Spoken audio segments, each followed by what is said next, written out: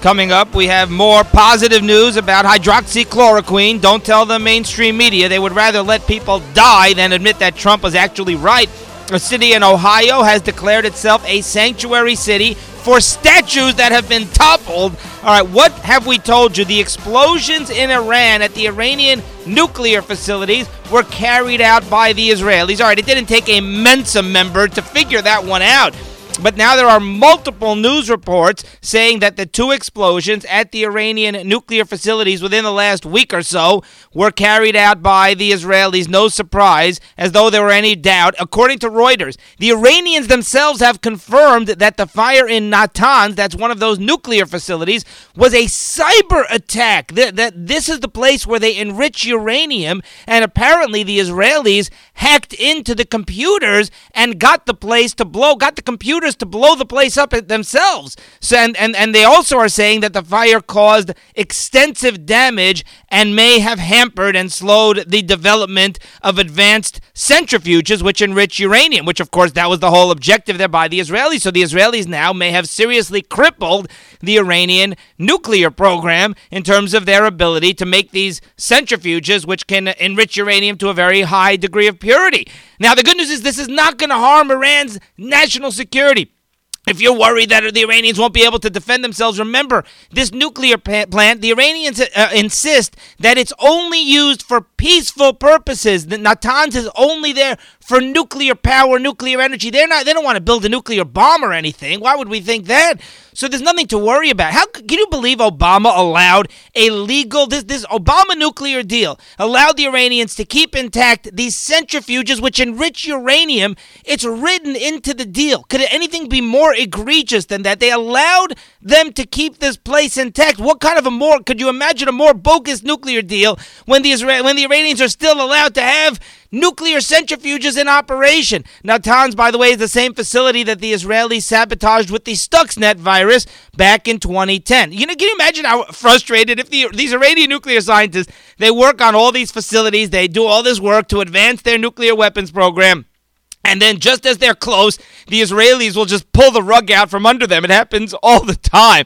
And according to an Arab newspaper, the massive explosion at the underground complex, this is according to Al Jazeera, that the Parchin, the other explosion at the Parchin military complex, which was, massive. It sent things like literally flying up into the sky in Tehran. That was the result of an airstrike by Israeli F-35 bombers. Yeah, the aircraft, this is always a risky mission going into Iranian territory because it's a long trip from Israel, and if they have to stop to refuel, then that could be very, very dangerous, but they were able apparently to go there and back and carry out this bombing without refueling. Now, a caller made the point. We've been telling you the timing is fascinating because the Bolton book was just released, and in that book, John Bolton claims that President Trump actually gave the green light to Netanyahu, allowing him to take out Iranian nuclear facilities, and now you have these two mystery explosions which are now being attributed to the Israelis, of course.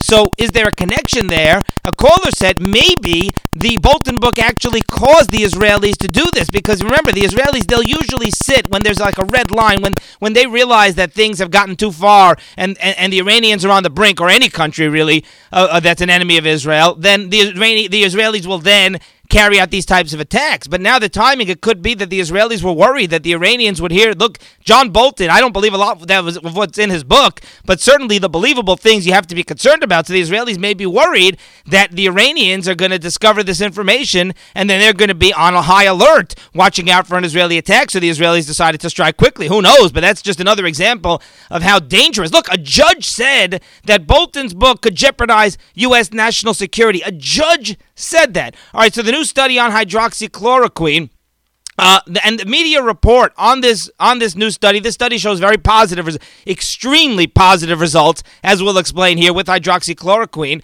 for COVID-19. But the media calls this a controversial drug. That's a quote from this report in some affiliate of USA Today, the mainstream media. It's the controversial drug, hydroxychloroquine.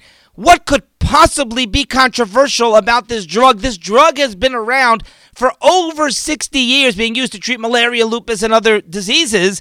It's like the least controversial drug on the planet, a drug that's been tried and tested for over 60 years, and the FDA has never taken away its approval. It's been approved. It's used regularly. It's controversial because it could cause heart arrhythmia. You know how many drugs there are out there that could cause serious side effects that the media doesn't call them controversial? The media calls this one controversial because President Trump actually took it and actually touted it and believes that it's a good thing. But there's nothing controversial about a drug that's been around for over 6 decades that happens to have one side effect. I mean, and by the way, that side effect is very rare, and it seems mostly only when you give high doses. Don't rely on that information, but that's pretty much what most reports say. Anyway, the study was done in Michigan, and hydroxychloroquine helped significantly lower the death rate of COVID-19 patients. By the way, remdesivir, which we'll talk about in a moment, that's the other big drug that the media is all into, and the media celebrates that drug because, of course, they never heard President Trump discuss it. And remdesivir, that actually has not been shown to reduce the death rate. What that does is that actually speeds up recovery time, but that's a very different statistic. So the study analyzed over 2,500 patients. Listen to these stats. 13% of the patients treated with hydroxychloroquine died of COVID-19. These were hospitalized patients, by the way, while 26% of the patients who did not receive hydroxychloroquine died. So it literally cut the death rate in half. Again, over 2,500 patients.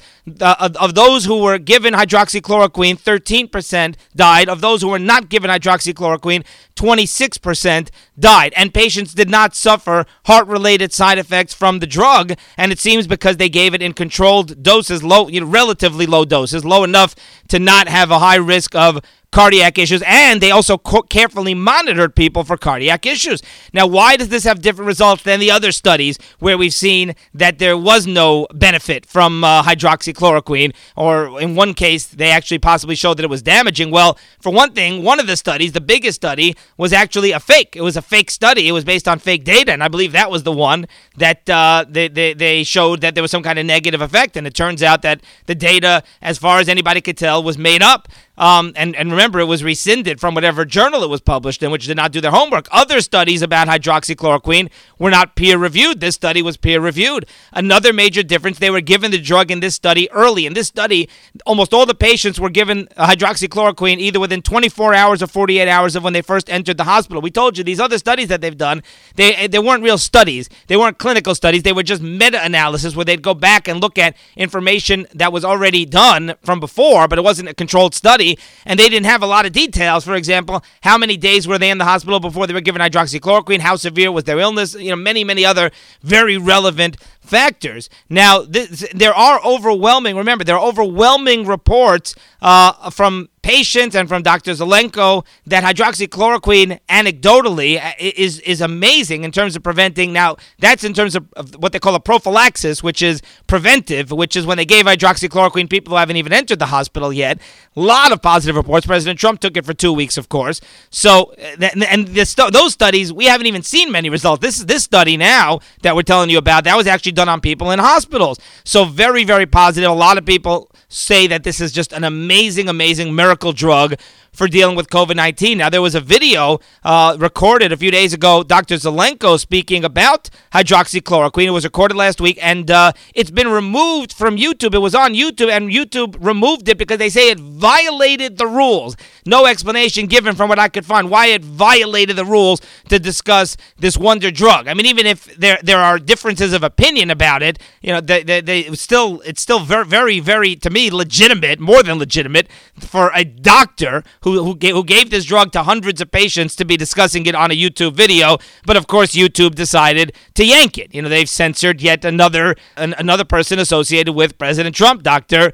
Zelenko. Meanwhile, the WHO has halted a study on hydroxychloroquine 2 days after the announcement of this amazing study result. They're saying that their study shows that there was no benefit to hydroxychloroquine. Go figure that one out.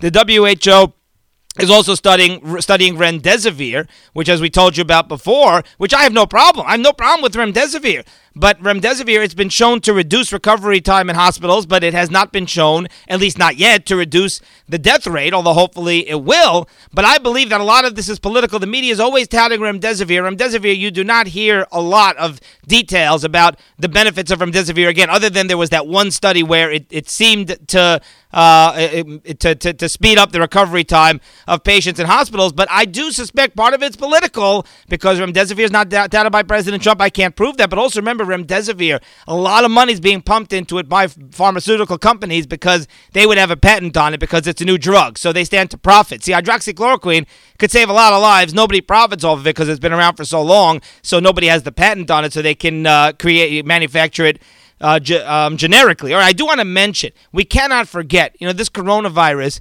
it is such a horrific tragedy. And, when we're in the thick of it, then that's at the top of our minds. But as time goes on, Baruch Hashem, it's a good thing that in many frum communities, this is not an issue right now. Does that mean it can never come back?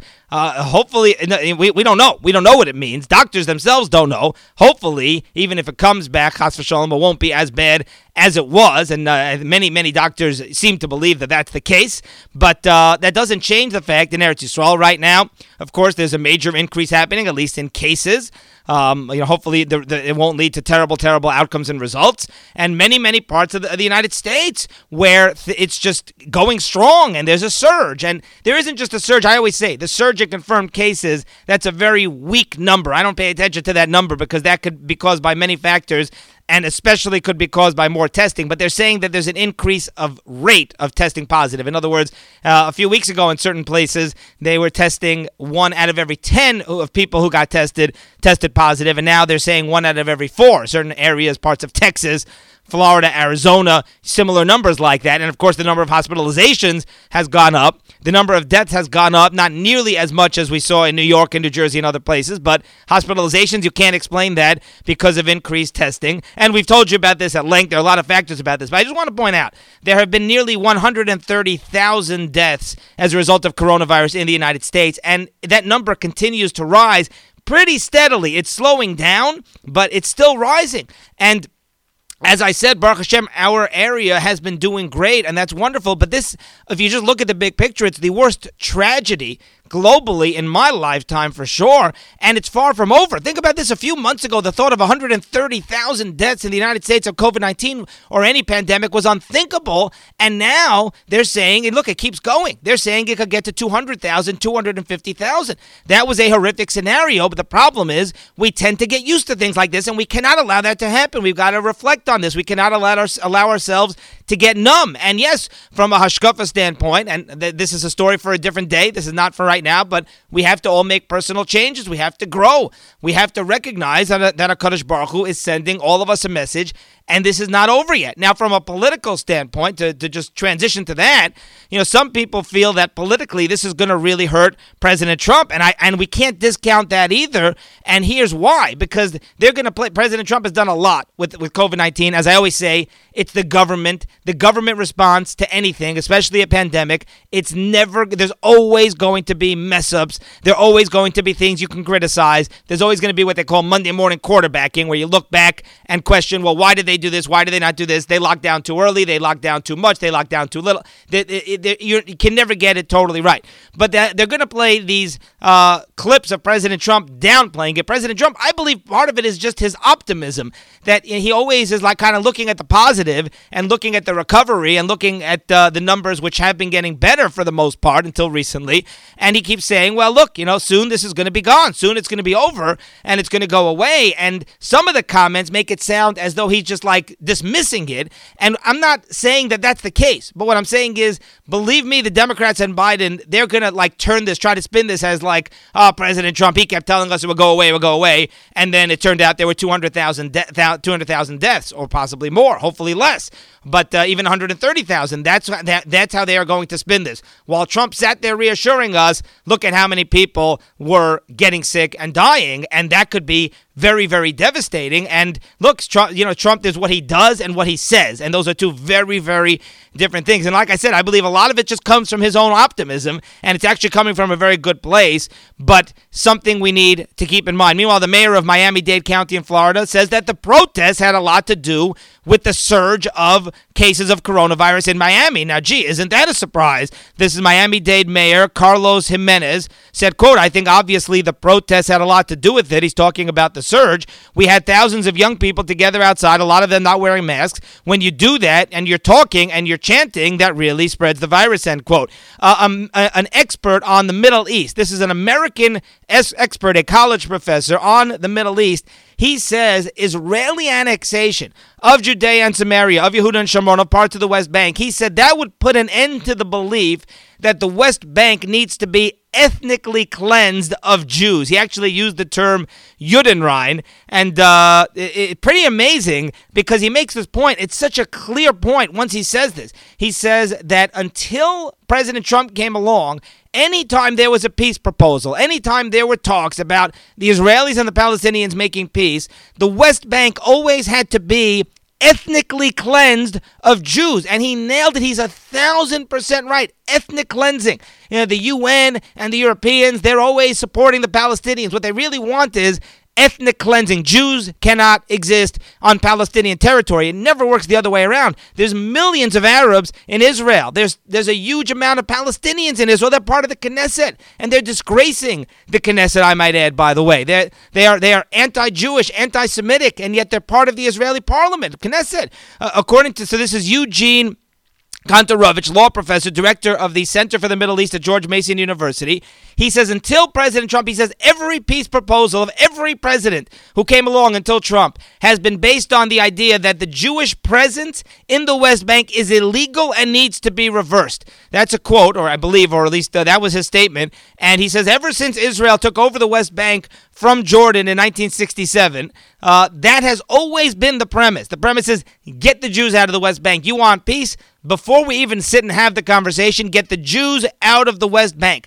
This would never be accepted if the Israelis and the Jews said, hey, let's get all the Arabs out. Let's get all the Palestinians out. It's unheard of.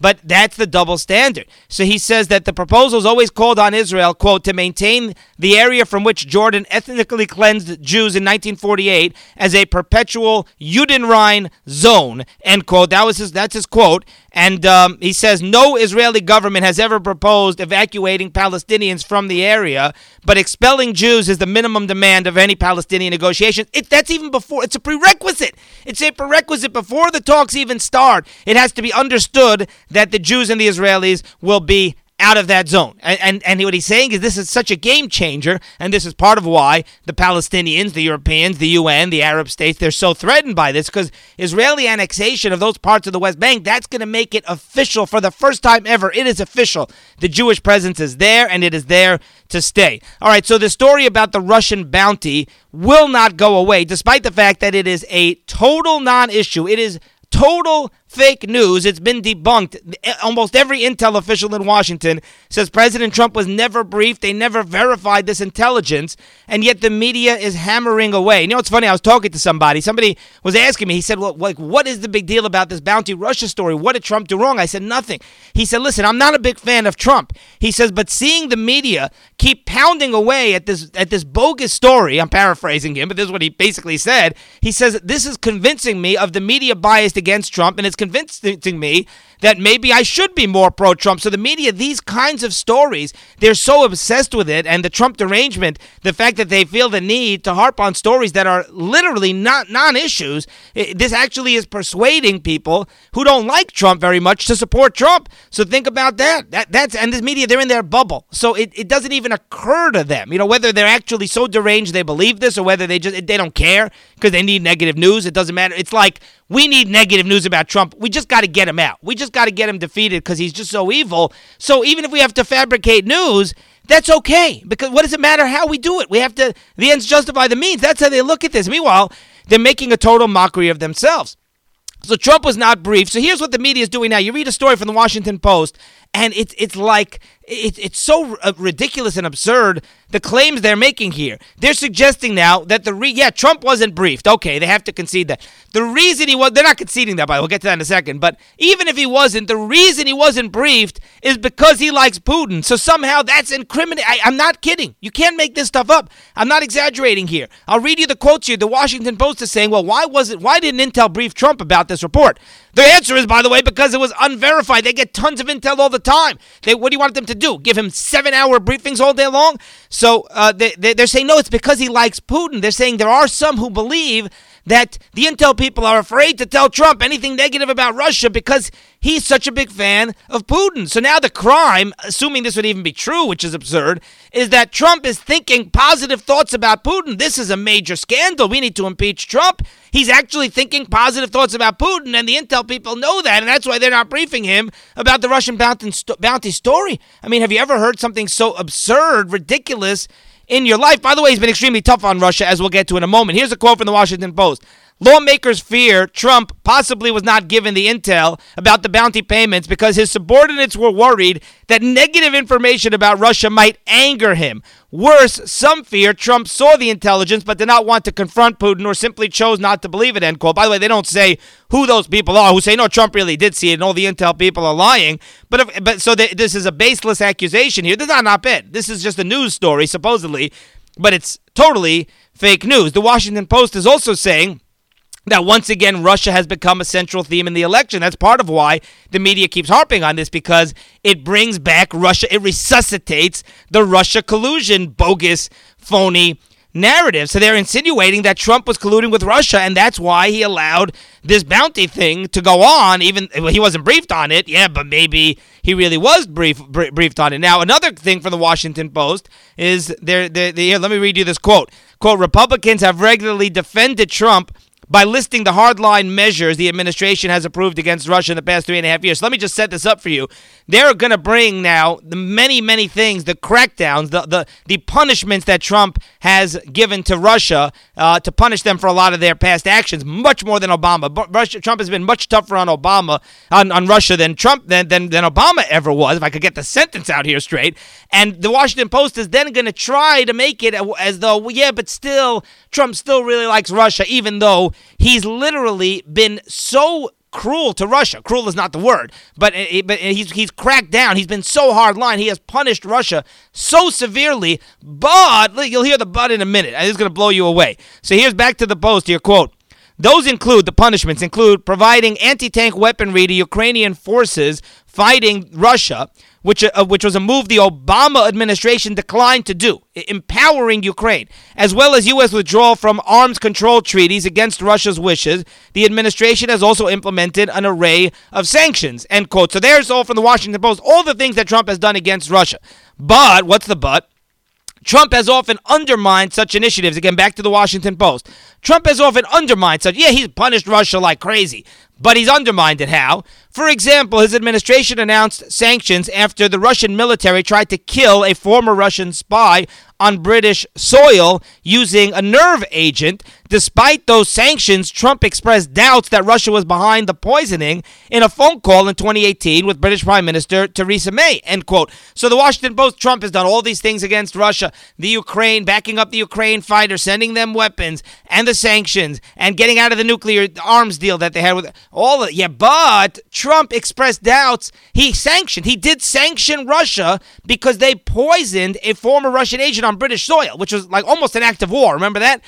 So Trump responded properly, but when he's speaking to Theresa May, he wasn't sure, he wasn't convinced that the Russians were the ones who poisoned that agent. So somehow like that negates all the things, all the crackdowns, all the hard lines, that punishments that Trump has carried out against Russia. And like, by the way, that's the only example they give. So all the other things that Trump did, they don't have any example of him undermining, but he undermined that one thing where they imposed the sanctions in response to the poisoning of that spy. But think about this, that's even more, that's even stronger in terms of how anti-Russia Trump is. They're actually helping Trump's cause here, the Washington Post. Trump punished Russia despite having personal doubts and misgivings. He still he still punished Russia. So he did the right thing, despite the fact he wasn't personally convinced. But the answer is he felt you need to do it, even if he wasn't sure. But the evidence suggested it, and it's a very dangerous move that the Russians did something that could have escalated to a lot bigger deal because it was like an act of war, killing one of their spies on British soil, I should say. So here's what's happening here. Trump, in general, it's a good quality of his. He questions things. He doesn't get convinced of things very easily. He doesn't like to jump to conclusions just because some government official says, well, the Russians did this. He doesn't necessarily believe it. He wants to see proof for himself. But somehow the Washington Post is using this to claim, well, Trump is in cahoots with Putin because even when he punished them over that poisoning of that spy, Trump said, well, I'm still not convinced that Russia did it. Wow, Trump, he's colluding with Vladimir Putin. By the way, John Bolton refuses to say whether he briefed Trump on Russian bounties. Here's what's amazing, is Susan Rice was on some television show today, some Sunday morning talk show today, and Susan Rice said, well, if I was she was Obama's national security advisor, she says, I believe, knowing John Bolton, that he must have briefed Trump on the Russian bounty. So that's now a bombshell, even though it's been confirmed many times that Trump was not briefed on the Russian bounties. But Susan Rice, she has no evidence whatsoever, zero basis. I think that Bolton must have briefed him. Well, based on what? It just must. He must have briefed him. Okay, so they actually asked. She told this to Margaret Brennan on CBS. Then Margaret Brennan asked John Bolton. She had him on Face the Nation. Is that true? Did you brief Trump? And Bolton refused to answer. And get this is comical. Bolton said, well, I don't want to reveal classified information, so I refuse to answer. You don't want to reveal classified information. You just published a book that you filled with classified information. You were sued, and the judge said, listen, it's already been disseminated. There's already thousands of copies been sent to different media outlets, so it's too late. The cat's out of the bag. But this is going to jeopardize national security. Going to jeopardize. A judge said that. And Bolton says that he doesn't want to reveal classified information. Are you kidding me? He loves revealing classified information, especially, and imagine, if you think that if Bolton, everything that he's revealed, you believe that if Bolton had actually briefed Trump, that would be the scandal of the century. Maybe he's waiting. That's going to be the sequel. The sequel is going to be entitled, How I Briefed Trump About the Russian Bounties, in Afghanistan. So, and Bolton expects us to believe this. To me, it's clear what's happening is Bolton knows that he did not brief President Trump. So rather than actually say something positive toward President Trump, and then he's not going to get invited, he's on this book tour, getting invited to all these mainstream media because he has all this dirt on Trump, suddenly the invitations are going to dry up. So Bolton is saying, I'd rather not answer. I'd rather not jeopardize national security. There is no way in a million years, if he had briefed Trump on the Russian bounties, that he wouldn't be telling that to every single media outlet in the country. All right, so a city in Ohio has declared itself a sanctuary city for statues. You cannot make this stuff up. In Ohio town, they've offered to take the unwanted statues from other cities that have been torn down. The city manager of Newton Falls, Ohio, David Lynch, he says Newton Falls is a statuary sanctuary city, and he put out this proclamation declaring amnesty for statues of George Washington, Abraham Lincoln, Thomas Jefferson, Ulysses S. Grant, Patrick Henry, Francis Scott Key, Teddy Roosevelt, and Christopher Columbus. And, if I had shown you this a couple of months ago or a couple of years ago, we'd almost be laughing. We think it's satire. It's actually sad. So, but it's also, at the same time, it's almost comical. If it wasn't such a tragic situation, it would almost be funny, satire. They're literally, they have to give amnesty. Imagine I show somebody 10 years ago, go back in time. They're going to be giving amnesty for the statues of Washington, Lincoln, Jefferson, Grant, Patrick Henry, Teddy Roosevelt, and Christopher Columbus. What is wrong? What is wrong with has the world gone insane? And the proclamation says, quote, the great leaders of our country, though flawed in many ways, have risen to great achievements such as founding our nation, the ending of slavery, establishment and protection of national parks, establishment of antitrust laws, and the discovery of the New World itself. Unbelievable. A Republican newspaper has equated an order to wear masks with the Nazis, Yamach Shemam, during the Holocaust, and this is obviously beyond disgraceful. This is horrific. I have to share this with you. A newspaper in Kansas, and the publisher is a chairman of the Republican Party in that county, posted a cartoon online comparing the Democrat governor's order requiring masks in public to the roundup and murder of millions of Jews. I mean, Rahman al-Islan, by the Nazis, Yamach Shemam. The cartoon, this is the Anderson County Review, the cartoon depicts the governor, Democrat Laura Kelly, in Missouri, in Kansas, I should say, wearing a mask. Missouri, Kansas, what's the difference? Wearing a mask with some Midwestern state. Wearing a mask with, just kidding, with a Jewish star on it, next to a drawing. In other words, one of the stars that they had to, Rahman al-Islan, the Jews had to wear during the Holocaust, next to a drawing of people loaded onto train cars. I take it back. It's actually a Jewish star. It's actually a Jewish star that the mask has on it, and a drawing of people being loaded onto train cars. This is horrible. It's horrible to even report, but I feel it's my job. It's my responsibility. And the caption says, "Lockdown Laura says, put on your mask and step into the cattle car." So think about it. They're literally equating. I mean, this is just unspeakable. I don't think I need to even explain how despicable this is, how heinous and repugnant and unspeakably horrific this is. But here's where Republicans are hurting their own cause. If I could just look, you can never compare anything to the unspeakable tragedies of the Holocaust. I don't care. You can come up with the worst thing you can imagine. Never, ever compare it to the Holocaust and diminish the suffering, the unspeakable suffering, that torture and murder that was suffered by millions of Yidden. Rahman al-Islan, Hashem Yimkaim Damam. So I don't care if it's genocide in African countries. I don't care. Nothing could ever be compared to the Holocaust. But here, this is being done to save lives. And you're comparing it to that. And this is where Republicans, in addition to being, and again, most Republicans are not doing this, but I just have to call out the ones who are. So one Jewish activist in Kansas said that it's odious and incoherent to equate an action designed to save lives with mass murder. And he said putting the Star of David on the governor's mask is actually anti-Semitic because it implies that nefarious Jews were behind her actions. He said this thing is like the trifecta of garbage, and he called on Republican leaders to condemn the cartoon and the newspaper. The other problem I have is, can I just be totally blunt, is why are Republicans battling against masks? If you want to battle against the economic lockdown, if you want to battle against the fact that businesses have been shut down, people are losing their jobs, people are losing their livelihood, I'm totally fine with that.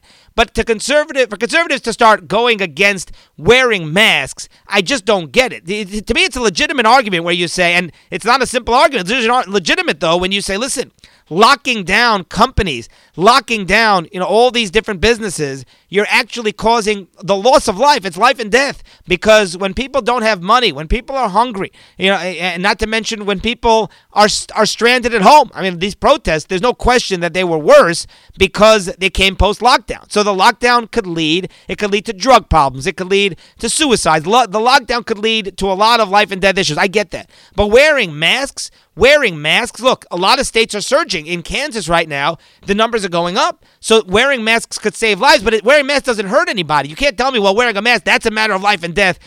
Wearing a mask could cause people to get sick. I just don't get it. So what's that argument? That to me is just not an argument that anybody is going to win, and it's not even a legitimate argument. Now, this is not a civil liberties issue either. You're going to tell, well, how do they force you to wear masks? They can dictate, the state can dictate what you wear in public. They can't dictate what you wear in the privacy of your own home. But once you go out in public streets, so that is their jurisdiction. They dictate what people wear all the time. I mean, there are laws in various states about what people may wear or may not wear in public. If you want to stay home, then you could stay home. So masks are inconvenient. I get it. They're uncomfortable. They look funny, but we're talking about saving lives. All right, the Washington Redskin football team is looking to change their racist name. How about the Washington Black Lives Matters? How about the Washington Antifas as their new name? Same with the baseball team, the Cleveland Indians. And look, I could kind of sympathize with this one. Well, throughout the years, I've always defended these teams having a right to use these nicknames, the Redskins and the Indians. But I'm thinking about it.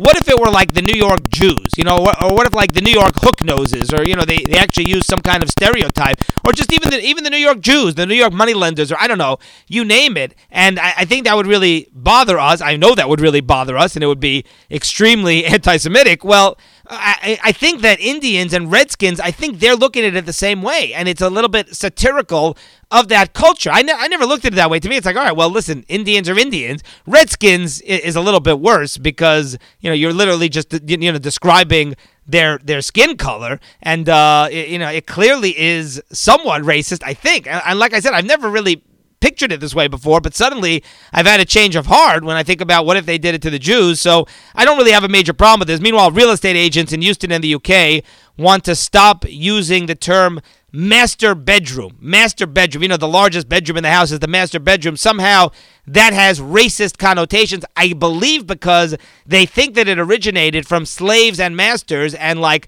the large, the main bedroom in the house would be the room of the master, of the slave's master, and then the slaves, of course, had who knows what, obviously much smaller quarters, but that was what the biggest quarters was used for the master. That's where the term master bedroom comes from. I don't know the etymology here. I don't know the word origins, but that's what they're saying, so they want to stop using that. To me sounds absolutely absurd. That's going to do it for today, and we will see you next time.